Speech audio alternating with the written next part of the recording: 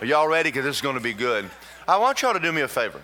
You can keep coming, Shay. We'll take your money even after I've started preaching. We'll take your money anytime. We'll stop the service and take your money.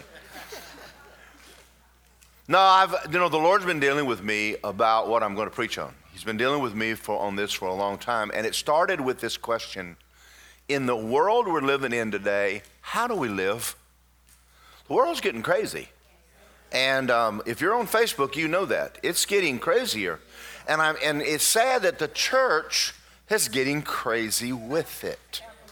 And so I wanted to start preaching, and I started praying for, move of God in church and for greater manifestations.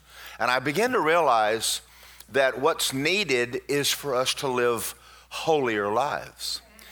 But that's not a word that Christians like to hear. It conjures up women without makeup and ugly dresses. That's just kind of holiness or legalism. And people just kind of back away from that word. So anyway, but still it's true. We need to live right. And so as I began to pray about it, I began to ask the Lord, how do I share this to where we understand how we as Christians should be living? Because the world should not be pressing us into their mold. We should be pressing them into our mold. We should set the standard on how people live. And in the nation today, it seems like they're trying real hard to create a new mold. And so I want to combat that. I want the church to rise up. So I decided to start teaching you on the love of God. Now, when I decided to teach you on the love of God, I created another set of problems because we have a weird idea about the word love. The world today, their definition of love is phileo. All of the romance movies on television are all phileo love. And phileo love will break down and come to an end. Up until Jesus Christ came, all there was in the world was phileo love. He was the first person. Now listen to what I'm about to say because this is going to change your world. He was the first person to ever walk the earth with agape love in him. He introduced agape love to the world. Now the reason he did that, and he couldn't do it before, because you were incapable of walking in love until you were born again. So God gave us law because man was lawless.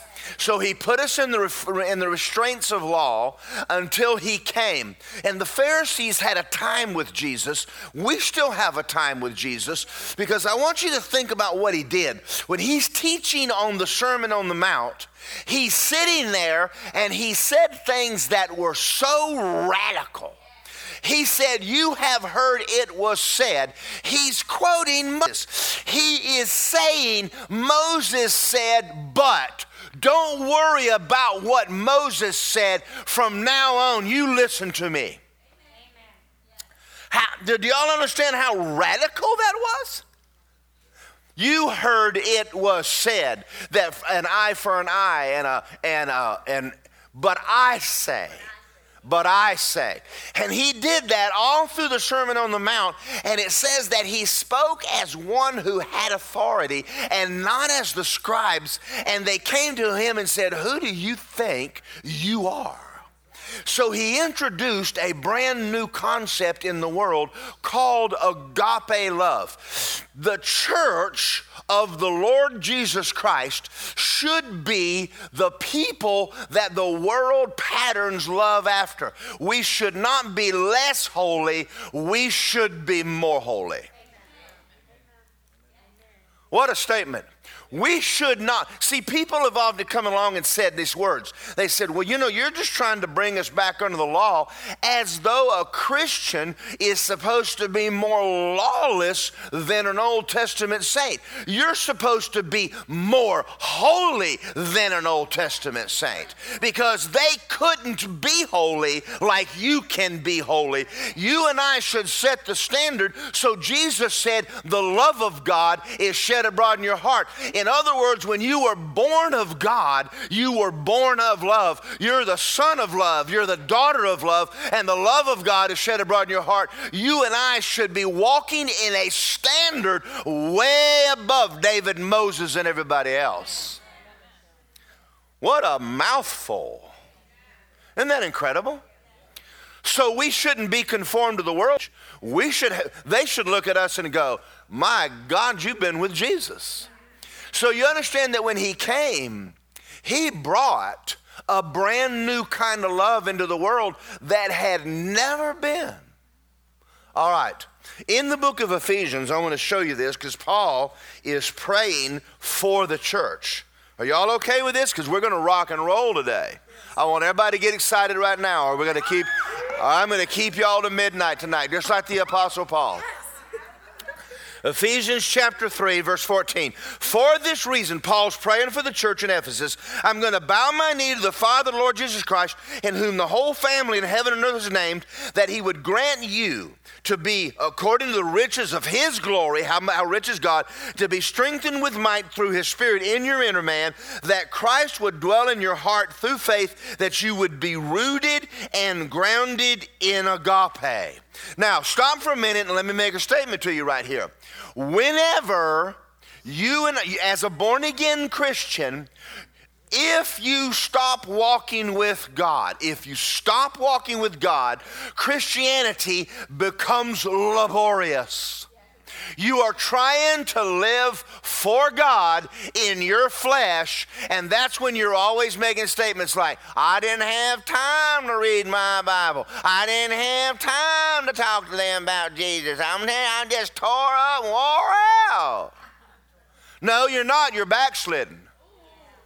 You stop fellowshipping with God, because if you fellowship with God who's agape, you're going to get full of agape, and you're not going to be living for God out of your flesh. You're going to be living for God out of your spirit.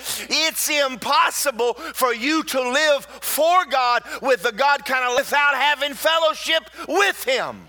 You can't do it. And that's what's caused denominational Christianity. A denomination is nothing more than a bunch of backslidden Christians. Woo! Not me. And not this church. Come on, y'all. So listen to me as I read this. Thank you, Shirley. You're going to have to help me here a little bit. He's praying for you that Christ would dwell in your heart by faith. You're going to have to walk by faith if you're going to walk in love, because you're going to see this in a minute. Even though you're born again, you're going to have to put this on. All right, I'm over here. Listen, put on the Lord Jesus Christ. If you think you're going to stop being ugly all by yourself, you are not. You're going to wake up in the morning and you're going to put love on. You're going to have to make a decision. Why would you make such a decision as this? Because the wages of sin is still death. If you're going to live carnal, you're going to eat it. Do you understand what I just said? Now, let's talk about holiness just for a minute. I'm going to go ahead and just bomb y'all out. Carnality is killing you. It is wrecking your homes. It's wrecking your marriages. It'll wreck everything around you that you put your hand to. Carnality is not your friend. Sin is not your friend. You want to get as far from it as you can. That's the reason why when you have a bunch of preachers standing up, the God don't heal no more, it's because they're backslidden, and God don't answer their prayers because they're not walking with God. So we've created God in our image. We need to come back to the image that he said. The agape love of God, that's the image. Listen, Jesus, you got to get over this doctrine that Jesus went around making people sick to teach them. That's called a backslidden preacher who doesn't have the nerve to stand up in the pulpit and say, I don't walk with God. That's the reason why my prayers don't get answered. But if you walked in the love of God, you'd walk in the anointing of God, you'd walk in the power of God. As a matter of fact, if you walk in love, you're walking in God. If you want to walk in God, you're going to walk in love. And if you're not walking in love, you're not even fellowshipping with God at all. Woo! Y'all breathe. This is good, right? Let me read something to you. When you agape, you will keep the whole law. When you study agape, you study God. When you walk in agape, you walk in God. And when you're full of agape, you're full of God. Boy, that's powerful. So the world, Jesus said, they will know you by your love. They're supposed to look at us and go, they're not like everybody else. We're supposed to be patient while the world is ugly. We're supposed to be kind when they're mean. They're supposed to be such a difference in you and I that they say, what in the world it is you have? I mean, I want your life. Whatever you're doing, I want what you've got. You got victory when things are bad. You get your prayers answered. I mean, when the storm comes, you are sleeping in the boat like Jesus. I want to know what it is you've got, because what you got I want, because it's working. Because phileo is a failure, but agape is not a failure. Agape never fails.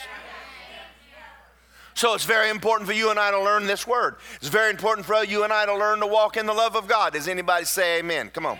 So Paul is still praying. Look at what he says in verse 18. I pray that you are able, with all the saints, what is the width, length, depth, and height, and to know the love of Christ that passes knowledge, so that you will be full of the fullness of God. Now to him who's able to do exceeding abundantly above anything you could ever ask or think, according to the agape, the power that's working in you, to him be glory in the church by Christ Jesus throughout all generations forever and ever. Amen. Now he's praying that you would come to a knowledge of love. What God did for you. So we're going to study agape love. And let me make a statement to you. It's not what you think it is. It is a higher law than anything you've ever heard in your entire life. So 1 Corinthians 13, 4-8. Let's go over there. Shirley, if they get quiet on me, I need you to rev them up a little bit over there. Now, I want y'all to know it's the backsliders that don't holler. It's the one that don't walk. I mean, if y'all ain't hollering, we looking around going, man, there's something wrong with you. There's something wrong about what else. That person over there ain't said nothing the whole service. I wonder how they're doing with God. All right. We know Megan's right with God, don't we? All right. Don't you love these young kids up here that on the front row hollering and shouting? I just preach to them all week. But if I keep looking back, I just get depressed. Oh, my God. Help me, Jesus. So I don't really. 1 Corinthians 13.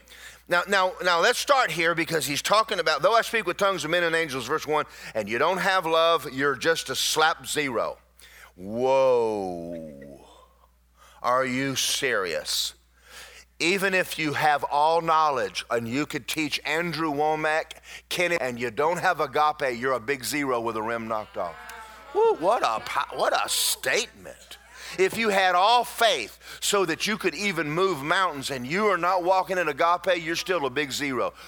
More that'll wake you up. Amen. So you want to major on this, don't you? All right, I do. So it starts with verse 4. It says, love suffers long and it's kind. Now, I don't know about you, but I've read that for years and years, and I honestly didn't like it. And I probably didn't study it out like I should have. Now, this is kind of the way I thought about this. I always thought of that as being a Walmart scripture. Now, here's what I mean by that. You've had this happen. You go to Walmart, and you're standing in line, and there's 10 people in front of you. And the girl is a newbie. And she's ringing up people and ringing up people. And your line over here is the same length, and that one's the same length. But those move, and yours is slow. And you get right up there, and the girl puts a sign that says going to lunch and sends you to the back of the other line that you just, and that's a Walmart scripture. And I've always hated that scripture, love is patient. Because I'm not being very patient right now. I'm standing in Walmart going, this is a joke. And then I'm thinking, well, don't complain. Because you're the one that prayed for patience, and you're the one that God put you in this line so you'd learn something. So anyway, I've always read it that way, and it says, and while you're standing in line, be kind. And I'm thinking, I don't feel like being kind right now. And actually, that may be part of the truth, But that's really not what the word means. There's a reason that he started off, love is patient, because I think the word patient sets the stage for the rest of what he's going. So listen to the word, what patience actually means. It means unmovable and steadfast. It means it's a person who does not move from the stand that he has taken. All right, let me slow down. What happened in a marriage today? What do we do when a boy and a girl want to get married? We bring them into a church service. We dress them all up. Everybody gets pretty. What are we looking for? We're looking for the statement that that girl is fixing to make to that boy.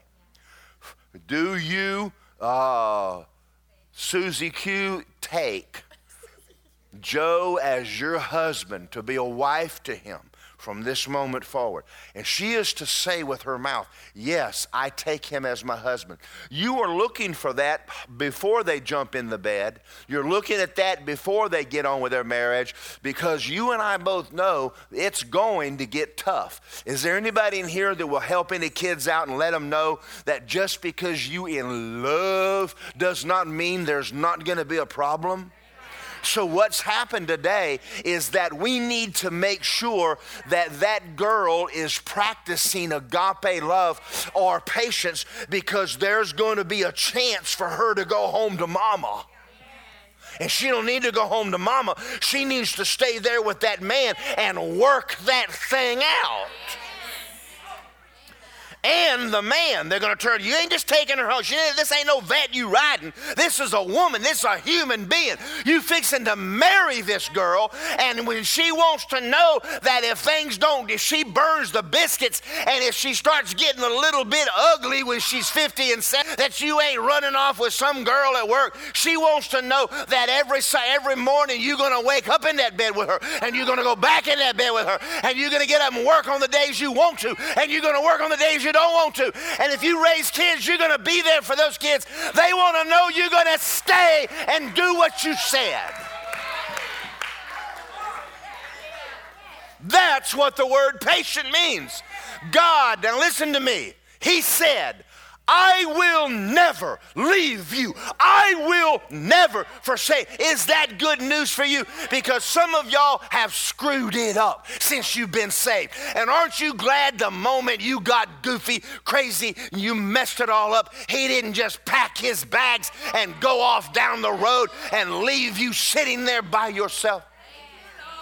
That he stayed there with you, living on. He watched those dirty movies with you. He listened to that argument on the inside, and he stayed there. Do you understand? He brought a love the world had never seen. All they knew was a God of law, but the Pharisees did not know the God of love. So the first word for patience actually means to be immovable, steadfast. We hadn't even got started, and it's good already. If God is that way, should we be? Listen to this scripture I'm going to read to us. Psalm 15:4. It says, a man swears to his own hurt, and he changes not. When are we going to get to the day when we said to somebody we'd do something and we did it? When you gave your heart to Jesus, did you mean it? Or were you being serious? From this day forward, you will be the Lord of my life. Why is it 3-4 years later, you threw the book down and changed?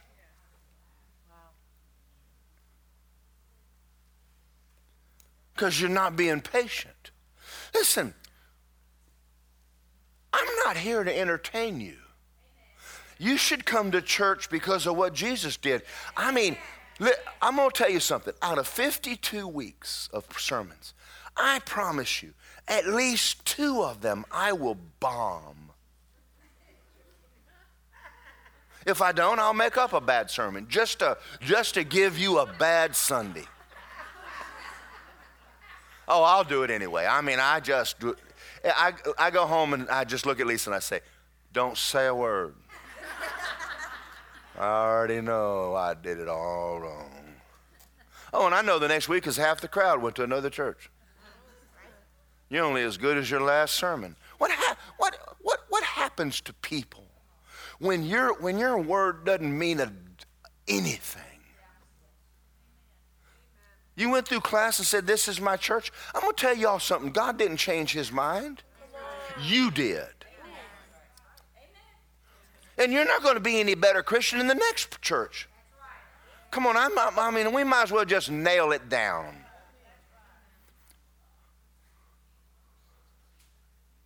Is this too strong? No, it's not. This is holiness. This is holiness. People want to know that if you give your word, that's your bond. If you say you're going to do something, do it. I mean, if it costs you, you do it anyway. Because you're no better person than your word. Now, I'm going to read something to you about God. God didn't do what he did for you because you're good. He did it because he's good. Okay. So love is patient. I'm not done with patience. Last week we talked about patience being giving grace. It means to give people time. Stop being in such a hurry with everyone and do not have a double standard. Now here's what I mean by that. Is I have a standard that says, Art, I'm only human. Be patient with me. I know I did it wrong, but be patient with me. But then my standard for Art is, you got 60 seconds to get it right. I'm going to tell you something. This is why we have problems in marriages. Because your spouse, you did not marry a perfect person. And they may be working on it, and it may be taking them a little while to get this. But you need to be patient with people. If they're not getting it right, don't women, wives, I need you to listen to me. He's not changing because you nag. Men, help me out a little bit right now. There's no man on the planet that ever got nagged into obedience. Men, come on, y'all can say amen. I'll defend you. When he bombs, get behind him. Not to kick him in the backside, but to help him out.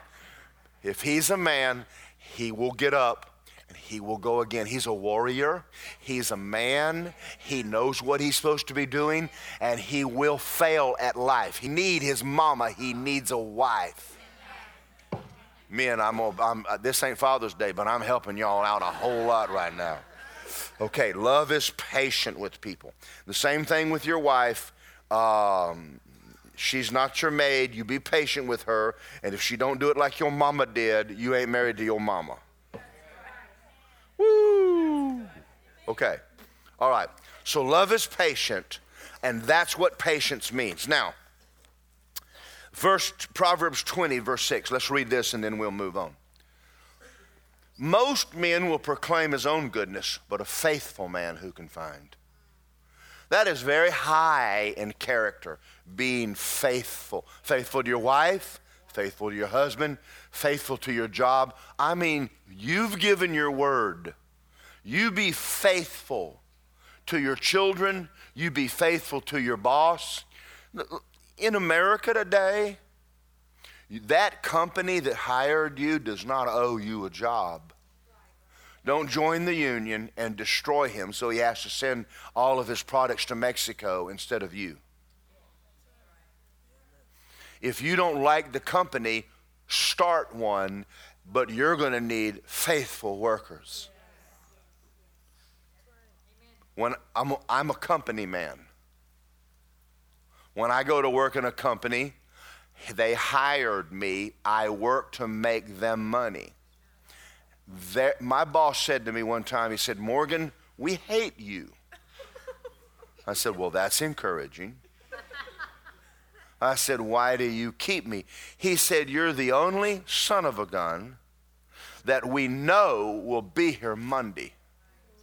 Everyone else, we don't know whether they're even back. But Morgan, you always show up. So we We do jobs that we don't make money so you can make money, because we know that when we get the big jobs, you're coming. Now, your boss will take care of you if you'll take care of your boss. You know, this used to be standard in America in the 50s. People thought like this. Now they walk into a job and want to know what the package is and what you going to do for me. And they don't know. Listen, most of the time, by the time they get you hired, you've already found another job somewhere. Boy, I'm saying another channel. Do y'all think maybe we need to set the standard for America? I think they need to look at us and find out how to act. Amen. You young people, I could teach y'all to make money. I will teach you how they will give you raises and no one else ever gets a raise. I just told you one of them. Get to work early. Be happy all the time. Never complain. Work real hard as unto the Lord, and money will never be a problem. And getting a job will never be a problem. People will fight for you. And study your boss so you can take his job.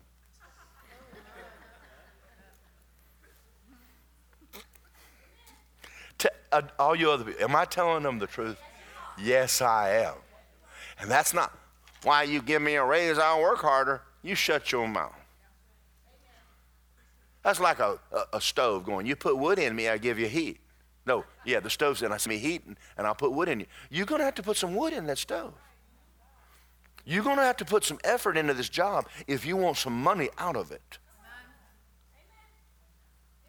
And work harder than work like you own the joint, and you will.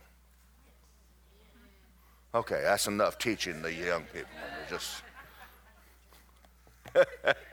All right, the next one is kindness. Love is patient, and it's being kind while you're being patient. Are y'all ready for this one?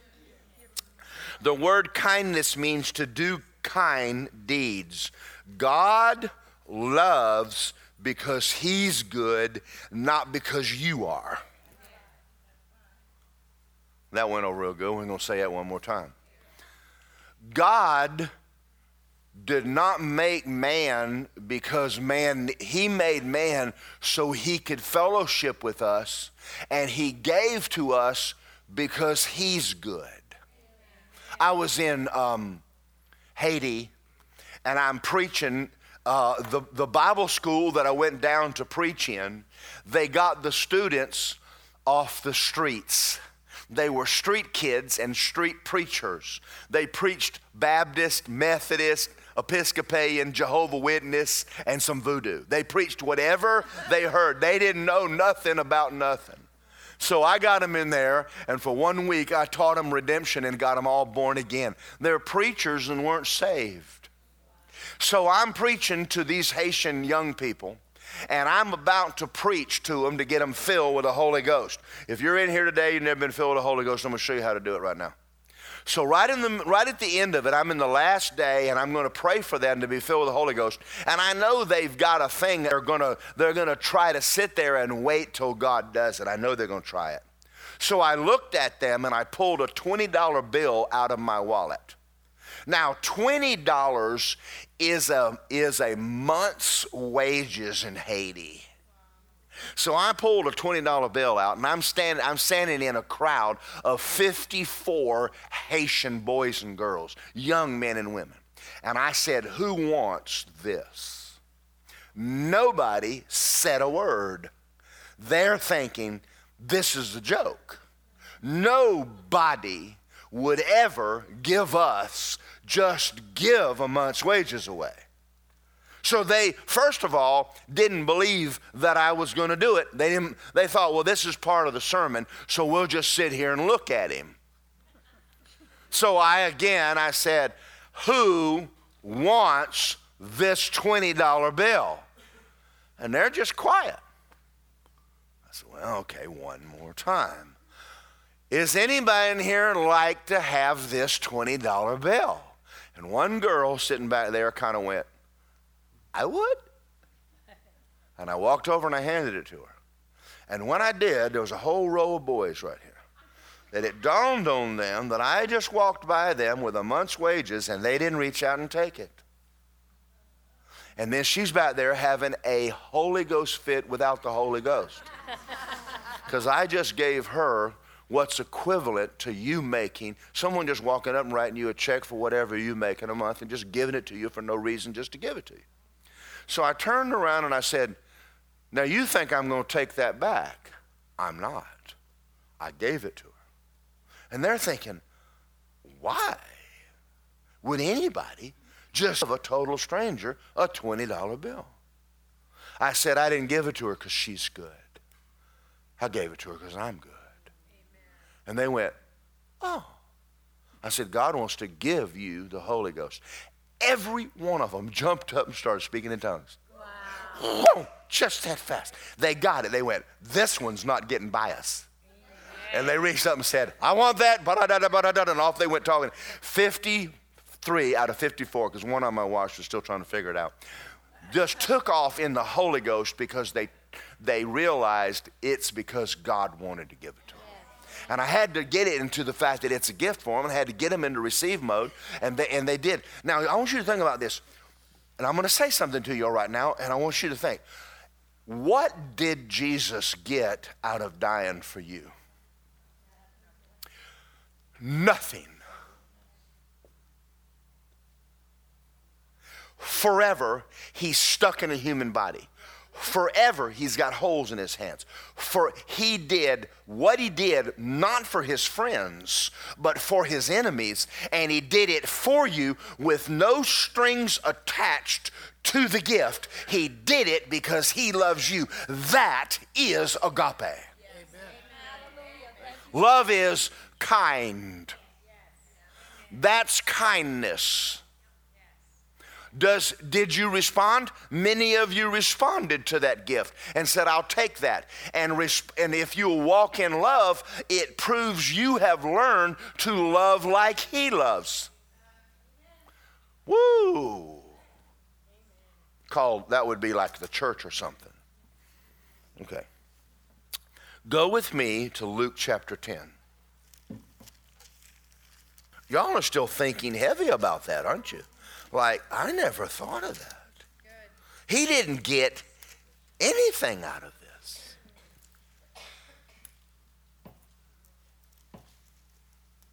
That's a lot of love, isn't it? That'll make you want to drop and roll and go, hallelujah, thank you, Jesus. You actually will turn Pentecostal if you'll find out how much he loves you. You cannot sit there and be quiet thinking about the love of God. We're going to get into this a little deeper in a minute. We're going to see how many Pentecostals we got in this room. Luke 10 with me. Luke 10:25. Behold, a certain lawyer, and we're not talking about a modern day lawyer, we're talking about a doctor of the law, stood up and tested Jesus. Teacher, what do I have to do to have eternal life? Remember the word, eternal life. And he said, well, what's written in the law? What's your reading of it? And he said, you'll love the Lord your God with all your heart and all your soul and all your strength and all your mind, and your neighbors yourself. And he said to him, you have answered rightly. Do it and you'll live. Can he? No. And he's going to show he can't. Him wanting to justify himself. Now, what does he mean by that? Because natural human love does not love mean people. It only loves people who love me. It only likes people who like me. So he asked us a question, and he identified his heart. He said, well, who's my neighbor? And we asked the same question. Now, see, I like Louis. But Rosa, I don't know. Rosa can be mean sometimes. No, Rosa makes me nice tacos. So I love Rosa because Rosa does good. Do you understand there's people in your life that are not nice? It's a new kind of love. There's people in this world who not only are not nice, they're actually mean to you. They say nasty things that are not true about you. Now what do you do? Well, what did God do? So let's read the story. Jesus is going to tell the story of redemption to this man. He's not going to tell this man what he should do. He's fixing to show this man what he's going to do. Listen to the story now. There was a certain man went down from Jerusalem to Jericho. So that means there was a man named Adam that went from God to the world. He fell among thieves, the devil, who stripped him of his clothing, his authority. He wounded him, departed, and left him laying in the garden half dead. Now by chance a priest came down the road, and when he saw him, he went by the other side, because a priest could not help a spiritually dead man. And a Levi, when he arrived at that place, came and looked and passed by on the other side, because he could not help. The law and religion cannot help you. A certain Samaritan had journeyed, came where he was, saw him, and had mercy on him. Does he know him? No, not necessarily. Is this man going somewhere? Yes. Does he have something to do? Yes. Is he being inconvenienced? You better believe he is. He's fixing to help a total stranger who not only he doesn't know, but will never pay him back. He's fixing to stop his life and help another human being. I'm going to make a statement to y'all. Very often in your life, you're going to be praying for God to do something, and he's going to send somebody by to inconvenience you in the middle of something, because he needs you to give mercy to someone who does not deserve it, so God can have mercy on you. See, if you understood how this thing works, you're praying for God to move, and he's been sending ugly people to you ever since. And all you're doing is getting mad about it. Now, I've told the story before, and I'm going to tell it again because you need to hear it. Right after I got born again, I had gotten poison ivy. Poison ivy is Georgia state flower. Now, someone gave me a garden, and I got that stuff, and I mean, I had it everywhere. I had it under my armpits, I had it on my neck, I had it at my legs, I had it between my toes. I mean, I can't buy enough calamine lotion and just pouring it over me. I look like the pink weenie. I mean, I'm just covered in calamine lotion. And I'm in a mobile home that has an air conditioner in the living room that's about 12 inches by 8 inches. And ask me whether that thing cooled that trailer down. It didn't cool you down sitting in your face in front of that thing. So I'm in a tin can in the middle of summer with poison ivy, and I'm sweating. I was one miserable human being. And so I'm laying in my bed and I'm reading the book of Job. When you're full of pity, you are going to find pity loves company. So I'm laying there reading the book of Job because he's the only one that understands what I'm going through right now. It's funny. This lady that lives next door, we had been telling her about Jesus. It's dangerous to tell someone you know Jesus and don't act like him. But she had a baby that got sick, and she knocked on our door and brought the baby to us to pray for it. Now, I know you don't believe when I was an introvert, and I never prayed in front of anybody. And I wasn't about to start. And anyway, by the way, I'm laying in my bed feeling sorry for myself. And I'm laying there, and this lady comes over, and this kid is not crying, it's screaming. It's got its little fist balled up so tight that its fingernails are cutting into its own fist. This kid is screaming with everything it has. It's just a little baby. And this baby's crying, and I'm laying in the bed, and I thought to myself, that woman needs to take that brat and go home. And I thought, I'm going to get up from my bedroom and go in the kitchen and give her the dirty look so she'll go home. Now, y'all know what I'm talking about. Y'all know that look, because I've seen some of y'all come into church with that look on your face. That look that goes, now you mess with me, buddy, I'm going to, climb up one side, shoot down the other side. Okay, so we know y'all know that look. And I had that look, and I was going to give her that look and take that baby home. Well, I got up and I went because there's no reason for there to be a screaming baby while I'm having poison ivy and me and Job are suffering. Don't add to my suffering. I'm already having a bad day. How many of y'all know God sent that baby? Yeah, he sent that. He sent that, that baby that was screaming in your ear, he sent that one too. All right, so this baby comes in, and I walked into the living room, and I had a word of knowledge, and the Lord said colic. I didn't know what a word, I just got saved. I didn't know what a word of knowledge was. I didn't know nothing about nothing. And all of a sudden, my heart went out to the baby. And it hit me, this baby is in pain.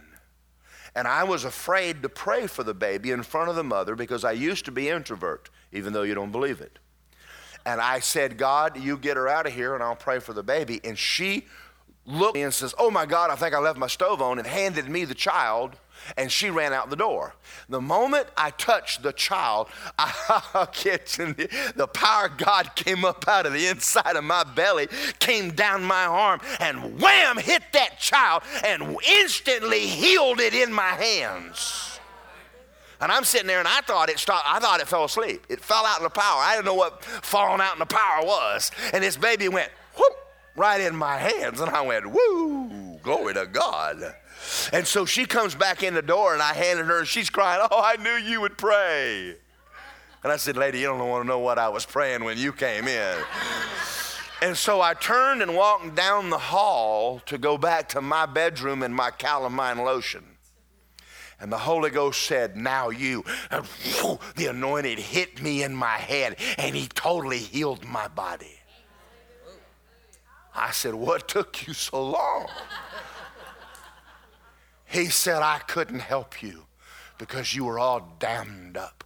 I had to get you to quit thinking about yourself long enough to have the life of God and the love of God in your heart go out to someone other than yourself so that I could get that out of you. And the moment you gave your love away, I gave my love away. So here, you're now healed. And I learned a lesson that day that if you want to walk in the love of God, you're going to have to get nicer. Come on, y'all. You want love, you got to give this thing away. You want kindness, you're going to start being kind. And I ain't talking about to your friends. It might be your husband, might be your wife, might be your own children. Come on. Love is patient and it's kind. Y'all, I got one more story and I'm going to read to you. Are y'all ready with this? Because it's fixing to even get better. Go to 2 Samuel 4:4. Come on, y'all in the front row. I got to have some help. They're back there. They just barely woke up back there already, and I've been working on them for almost an hour now. 2 Samuel 4:4.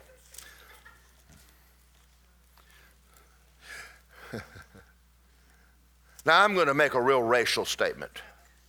I love preaching in black churches. My God. You say something and black people answer you. You say something to white folk and they just look at you. That was all right. I mean, some of y'all need a suntan or something. I'm serious, y'all. That'd be racial, but that's the honest to God truth.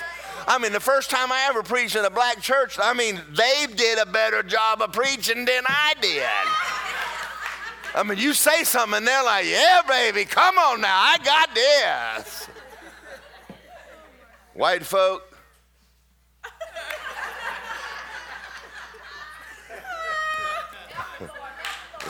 Thank you.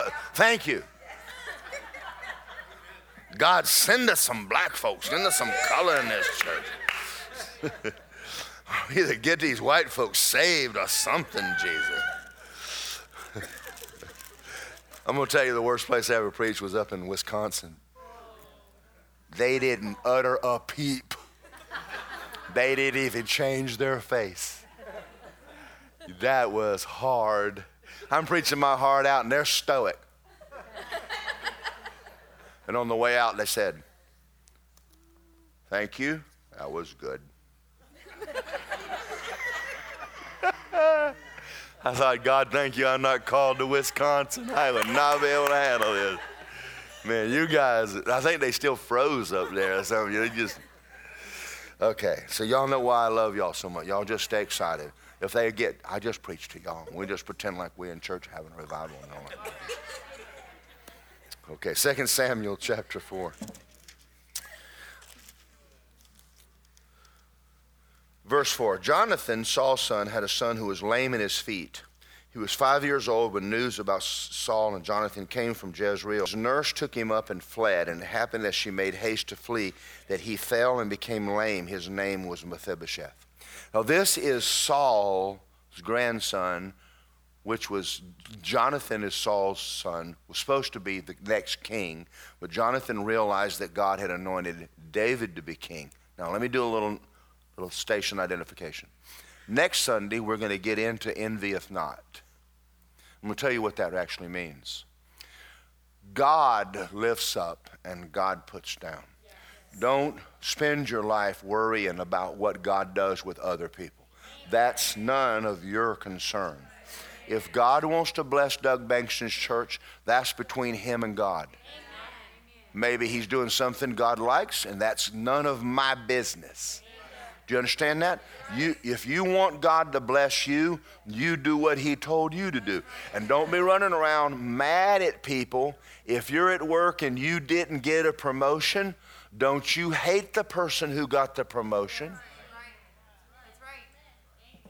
Well, I'm going to tell y'all right now, I've been here longer than them. Well, you might want to go home and look in the mirror and find out why they didn't promote you. That is what happened with Cain and Abel. Abel wasn't Cain's problem. Saul got mad at David. David wasn't Saul's problem. Saul's problem was in Saul's mirror. Your problem's in your mirror. Okay, that's next week. And it'll be better than that. I'm just giving you the... Maybe I shouldn't have told you none of that. Okay. All right, 2 Samuel 9. So we know who Mephibosheth is. He is the arch enemy of David. Saul is a type of Adam, and David is a type of Jesus. And you're going to hear. In 2 Samuel 9:1, it says, David said, "Is there still anyone who is left of the house of Saul so I can show kindness for Jonathan's sake?" That's covenant talk. Now, he said, what I want to know, is there anyone left in Jonathan's household? I want to show them kindness. He doesn't even know them. Now, I want you to think about this for a minute. We're not talking about kind to people who deserve it. We're talking about kind to even people who hate you just because of covenant. So let me slow up just a minute. Are you a Christian? Are you in covenant with Jesus? Are the people in this church in covenant with Jesus? Is it okay for you to be kind to them even though they don't know you, don't even you? And is it possible for you to do something for someone else even though they cannot pay you back? Yes, you can. That's what separates, that's what makes church, church. We're a family. Some of y'all are cliquish. If you're not a member of, and don't have your last name, you're not getting in. There are people in this church have parties and no one ever invited unless they have the same last name. And you've been going to church for over 2 years. Folks, that's got to stop. You've got to reach out and find at least one other person in the building and find out what their name is. Take them to lunch. Woo, oh, kettling now. This is... Verse 2, there was a servant of the house of Saul whose name was Ziba. When he called him to David, king says, "Are you Ziba?" And he said, "At your service." He said, "Is there not someone of the house of Saul that I can show the kindness of God?" And Ziba said to the king, "There is a son of Jonathan who's lame in his feet." And the king says, "Where is he?" And he said to him, he's in the house of Micah in Amiel in Lodabar. Lodabar was the city dump. He lived in Bithlo. If you're not from here.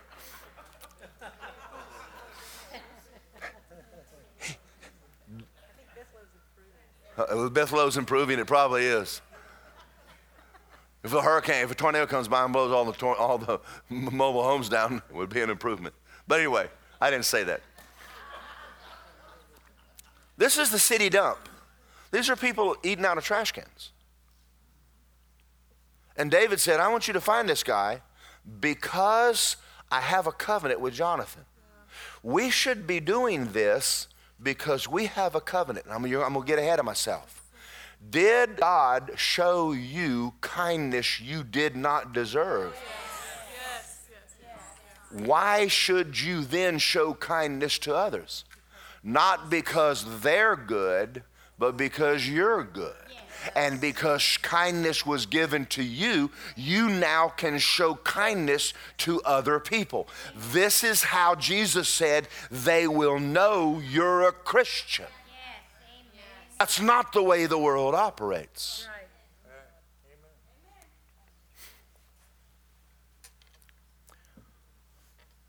Verse 6, and when Mephibosheth, the son of Jonathan, son of Saul, came to David, he fell on his face. And David said, Mephibosheth? He didn't know who he is. He didn't know who this kid is. And he says, here's your servant. And David said, do not fear. Why? Because this kid's scared out of his mind. The king of my grandfather, the enemy of my grandfather, has called me to him. I'm fixing to die. Now, the world right now, they think God is the bad guy. As a matter of fact, most Christian doctrines still have him as the bad guy. Because though their spirit got saved, their soul never did. They still see God as the problem. So the angel said, fear not. David said, don't be afraid. When you approach God, you don't have to be afraid of him. All right, let's move, because there's so much I want to say, and I'm out of time.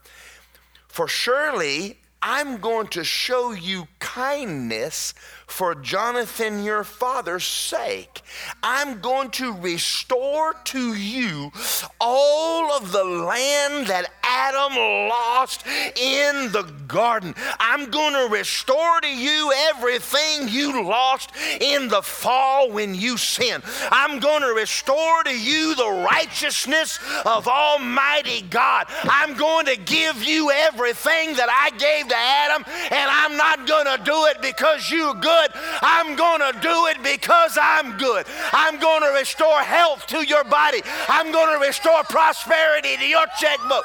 I'm going to restore love to your home. I'm going to restore you and put you back in the place and my walk that I had with Adam, and it's not going to be up to you. It's totally because of me. I'm just going to give it to you.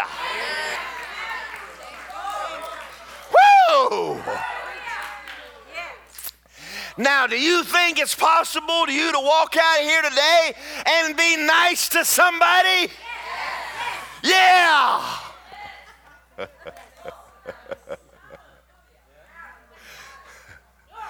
I think God wants us to treat his kids nice. Now, you may not know this, but he actually likes the person sitting next to you. And he thinks well of them.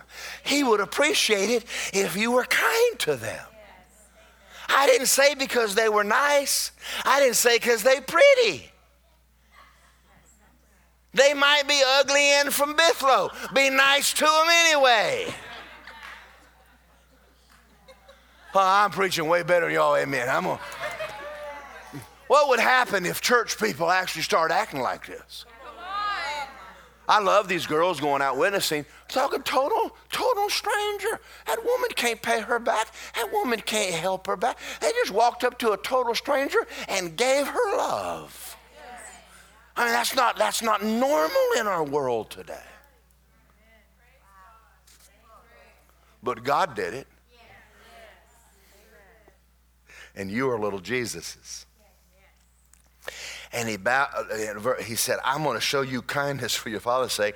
I'm going to restore you all the land of your Saul, your grandfather, and you're going to eat bread at my table continuously.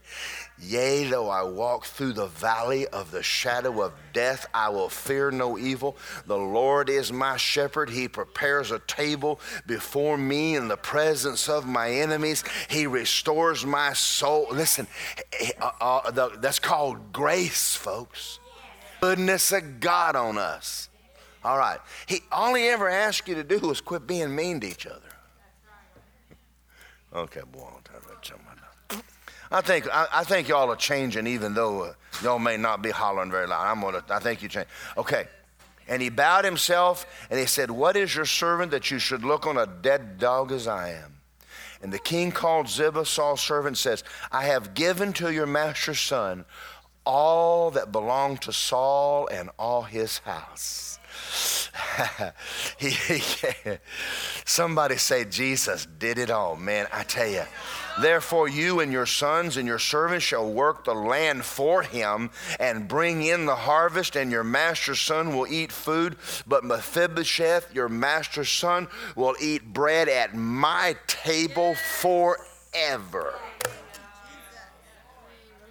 What did he do? Nothing. It's called kindness. What did you do? Nothing. It's called kindness. Kindness means no strings attached. You did it because you're good.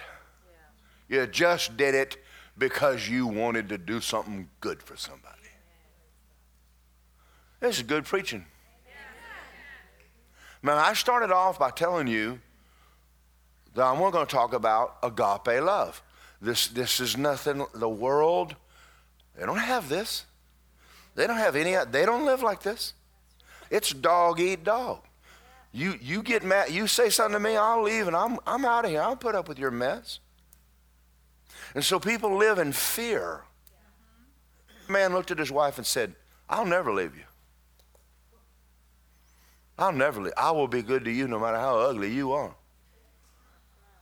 She's liable to get nice. I think a woman can handle that kind of man. And vice versa. Kenneth Hagin made a statement one time.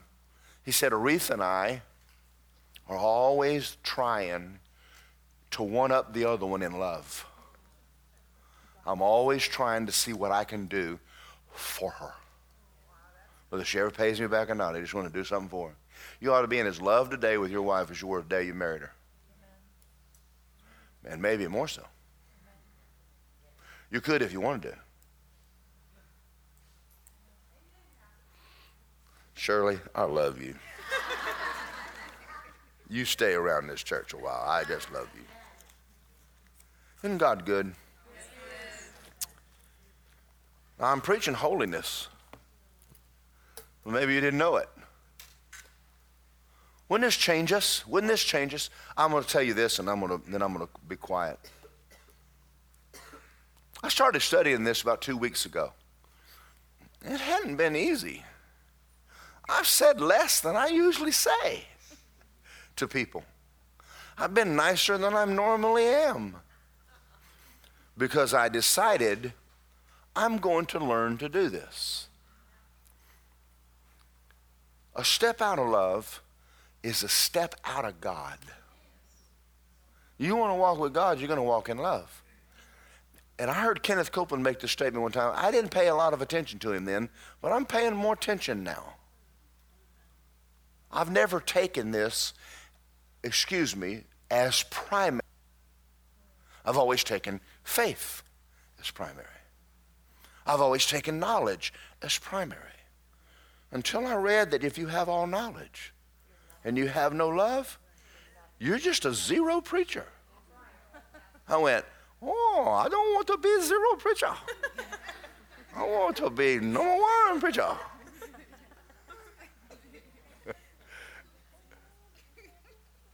Well, you're talking about fixing your house, fixing your home, your kids, people.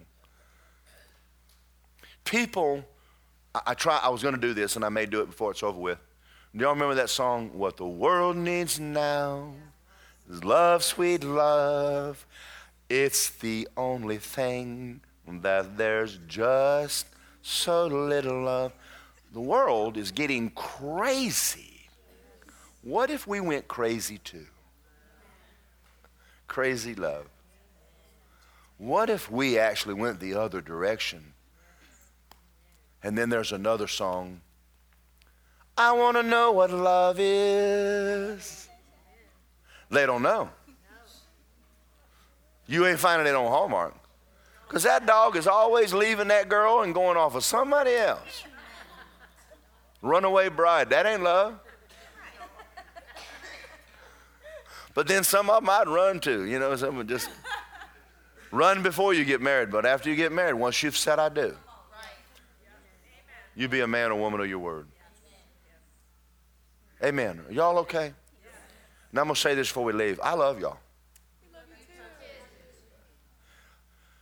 There are times that I really, really spend a lot of time on a sermon just for you, and I do appreciate you coming to church. You need God. You need God more than you do money. You may not know that, but you do. You have all the money in the world, and if you're not walking with God, it'll fall apart in a nanosecond. I'm going to ask you to do something, and Lisa's going to come up in a minute. Stop being afraid to live for God. He didn't do everything he did to get something out of you. He did it for your benefit. If he loved you that much, couldn't you trust him just a little more? He's not harming you. Everything he's got's for your benefit.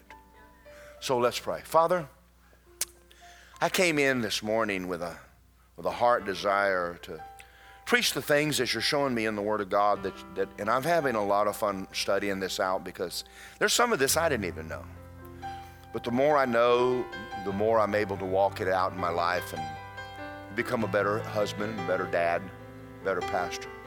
I pray all of us in this room would make it a goal in life to put on love, put on the Lord Jesus Christ, to become a lot more like Jesus than we are, to follow after you and to trust you with our life, pick up our Bible and not see you as some legalistic person trying to make us mind, but someone who just wants us to have a better life. That's all. Father, thank you for Jesus. Thank you for the blood. Thank you that we eat at your table. But I pray that after today we would have a greater love and respect for King David, because he gave Mephibosheth a life. And Father, Jesus gave us life, and life abundantly. And I pray every one of us in this room would begin to understand what it means to love God with all of our heart. And as we do, as much as we love ourselves. And Father, that's my goal. And I pray that if nothing ever happens in this church, I've accomplished great things. And so I give it to you, and I thank you for everyone showed up today. I pray the blessings of Abraham on their life and on their homes. If there's sickness in their body, I come against it in Jesus' name. If there's problems in their marriage, I take authority over the devil trying to mess it up. And I ask you, Heavenly Father, to restore them to the joy of their salvation in Jesus' name. Well, God bless all of you. Thank you for listening to this powerful message by Pastor Daryl Morgan. We hope it blesses you. If you would like more info on Word of Life, sermons, and free downloads, please go to wordoflifeapopka.com. Thank you and have a blessed day.